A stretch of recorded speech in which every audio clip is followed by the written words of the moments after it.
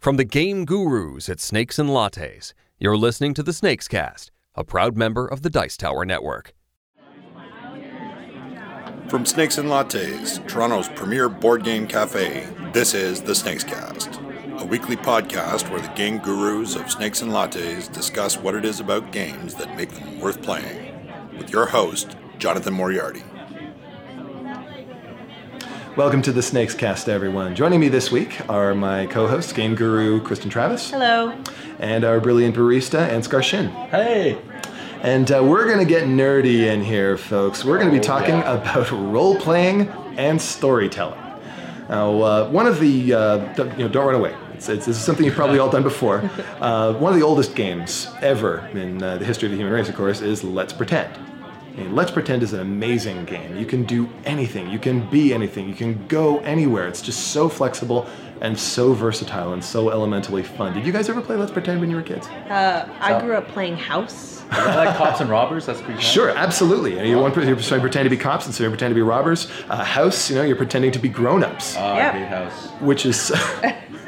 Well, it's really exciting for a lot of kids because one of the things that you want to be when you're little is a grown-up. So you can be in charge and stuff. So playing House is awesome for that.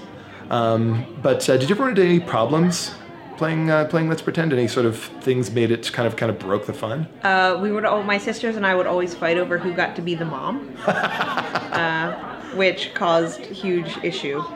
And let me guess, you're playing Cops and Robbers, and you can't agree on who's gotten shot, right? Exactly. So many people have their own set of rules, and so it's kind of hard to decide who wins, right? It doesn't feel fair. So the idea of a board game where you get to play Let's Pretend, where there's a set of rules that are fair, where it's clear, who can do what, who can say what, should be really appealing, right? So how do you feel about playing board games where you imagine that you're something else or someone else? To be honest, I'm not actually a big fan. I would agree with you as well, Kristen. I don't like pretending. How come? I think it just makes me feel uncomfortable at this point to try and pretend that I'm someone else or something out of my norm. You mentioned in our previous episode, one of our previous episodes, that Battlestar Galactica was one of your favorite games. Do you ever get into being Gaius Baltar or Boomer or some of these other characters from the series, or are you really just being you? Other people that I play with feel that way. I just play me. I can't project myself onto this character, but I can into that scenario. I see. So you can imagine you being in that place, but you can't imagine you not being you. Yes. Or at least you'd rather not. Yeah, it's a little uncomfortable. It reminds me of like the game, is it Avalon? Resistance? Avalon? Yeah.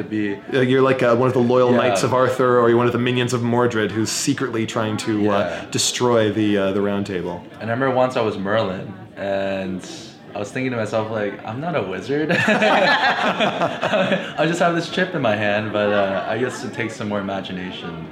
I guess. To get into it.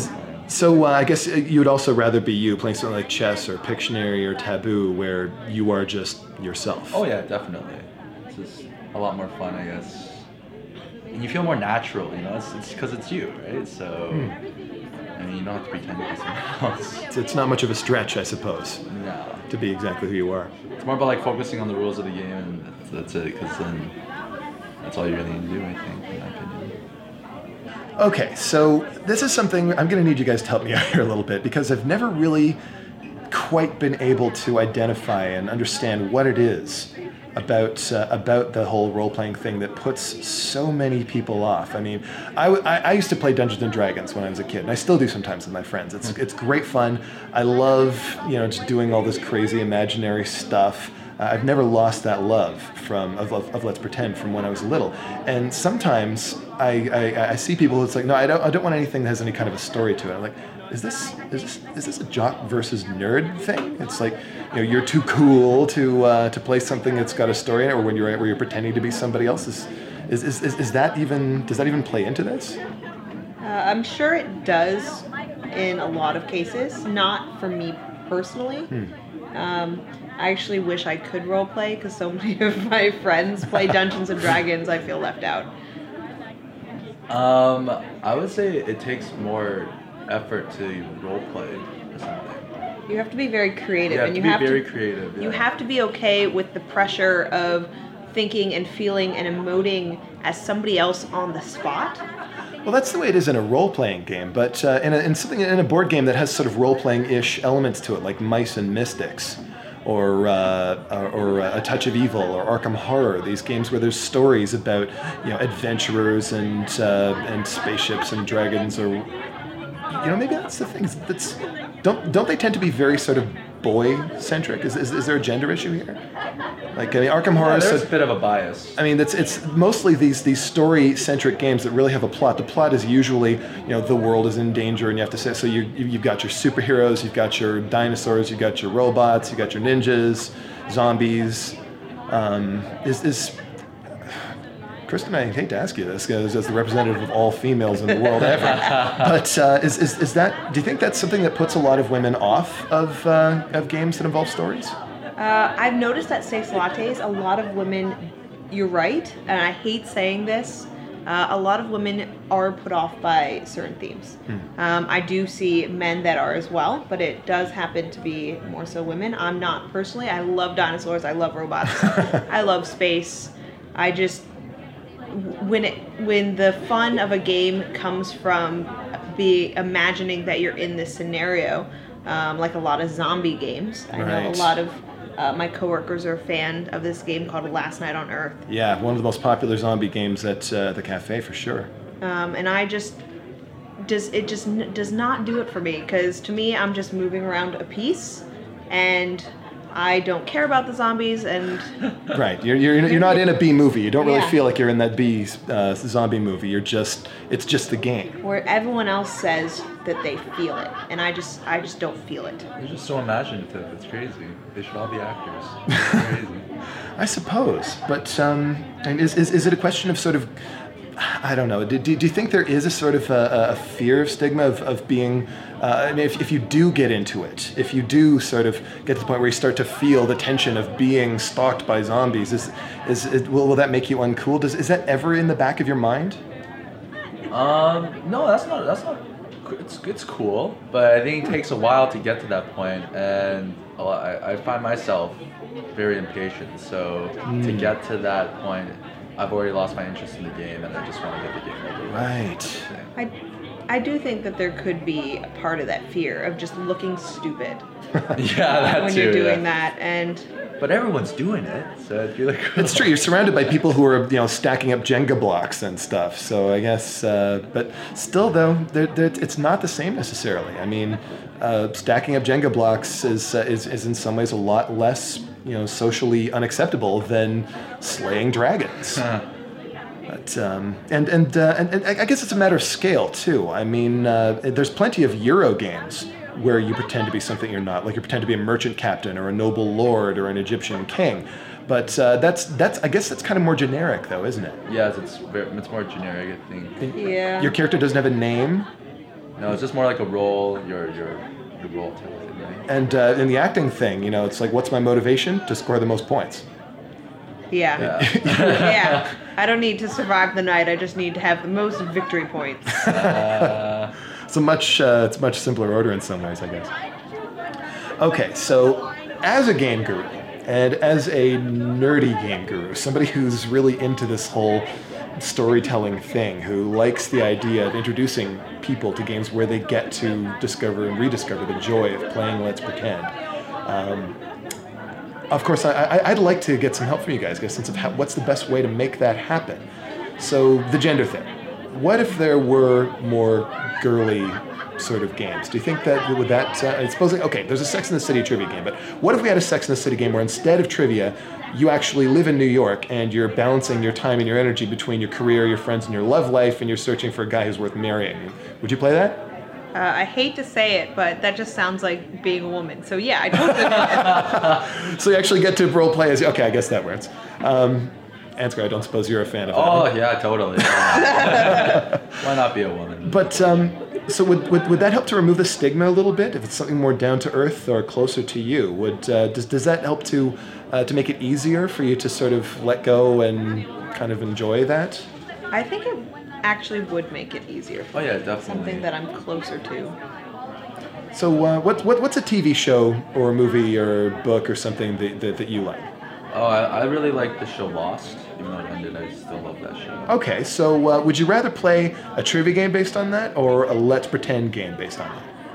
I'd rather play a Let's Pretend game since I already know the show, and there's too much trivia to even touch that show. There is a lot, and it gets really weird. Yeah. But so those guys are close enough to people you can identify with. You could play as Jack or as Kate or whatever, and that would actually be fun. Yeah, definitely. Just because, I know the show. So. Cool. So how about you, Kristen? What's Well, I haven't seen Lost, but I am a huge Harry Potter fan. Okay. So would you rather play the Harry Potter trivia game, which we have, or would you rather play sort of more of a Let's Pretend game where you're trying to win the House Cup or something, or the Triwizard Tournament, or whatever? I hate to say it, Jonathan, but I think you're swagging me because I would love to be a wizard.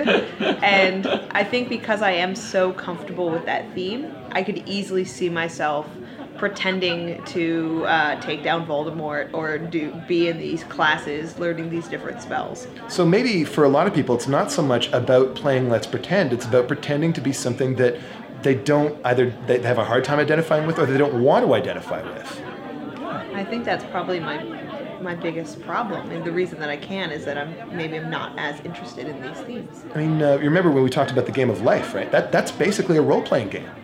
You know, you're playing as a doctor or a lawyer with kids and a mortgage and that sort of thing. And a lot of people who, generally speaking, are kind of not so comfortable with these sort of storytelling type games, they will play the game of life. And maybe that's the secret. Maybe it's that playing that role is not so much of a stretch. They can get into it. Something relatable. Mm-hmm. Yeah. So, all right. As the game nerd who wants to get people into these more storytelling-ish type games, what do you think is my best bet? Should I bring customers games with less nerdy themes, or should I try to encourage these reluctant players to just get over themselves and embrace the silliness and say, yes, there are UFOs and ninjas and zombies and stuff. They're awesome. You know they're awesome in your heart. Just embrace the childlike nature of this. Which of those two do you think I would get better results with? I really think it depends on the customers because I know for certain themes, like I said, I would be very resistant. So just figure out what they like, and if they say I like space, then maybe you should just help them feel more comfortable with it. But there are definitely situations where maybe they'd rather just play life, spin the spinner, and not go for some crazy Star Wars games that feels like you're in the Star Wars universe. How about you, Ansgar? What do you think? I would pick the latter choice. Because especially when you're at Snakes, because you pay the money to play board games, and if it was me, if I paid like $5 to play a board game, I want to play something that's different or something that will let me get into it. Just because I'm there in an environment, I want to learn, I want to play stuff. And you're the game guru, so you guys have an excellent choice. So in some cases, I can serve you best by actually, helping you, and maybe even pushing you to sort of get over that. Well, there's no better place to get over it than at Snakes and Lattes. It's true, because you're surrounded by people who are all getting silly with this stuff. Yeah. I mean, and even in a game with no plot, like Trivial Pursuit, I mean, you're still playing Let's Pretend. You're playing Let's Pretend these colored wedges are actually important and meaningful. Right? Even in Taboo, we're playing Let's Pretend we have to score more points than the other players, because you don't. You really don't have to score more points than the other players, but you're pretending that you do. And it's in some ways, it's not that big a step from there to Let's Pretend we're flying spaceships and slaying dragons. One of the things about Snakes is that we welcome everybody, including those who hate some kinds of games and enjoy others. But we also encourage our customers to broaden their horizons, like you were talking about. You probably loved playing Let's Pretend when you were little, and you don't have to give that up just because you're a grown-up. In a lot of cases, it's just a matter of pushing through that or in sticking with stuff that you can identify with a little bit more easily. It's easier to pretend. And we hope we'll get to introduce you to some of this stuff next time you visit Snakes and Lattes. Till then, I'm Jonathan Moriarty with Kristen Travis and Ansgar Shin. Game on! Game on! Game on! And thanks for listening. We'll have a new Snakes cast for you every week at snakesandlattes.com. In the meantime, you can follow us through your favorite social networking sites, such as Facebook and Twitter, or best of all, meet our gurus in person at Snakes and Lattes in Toronto. Until then, this is PT Douglas. Game on.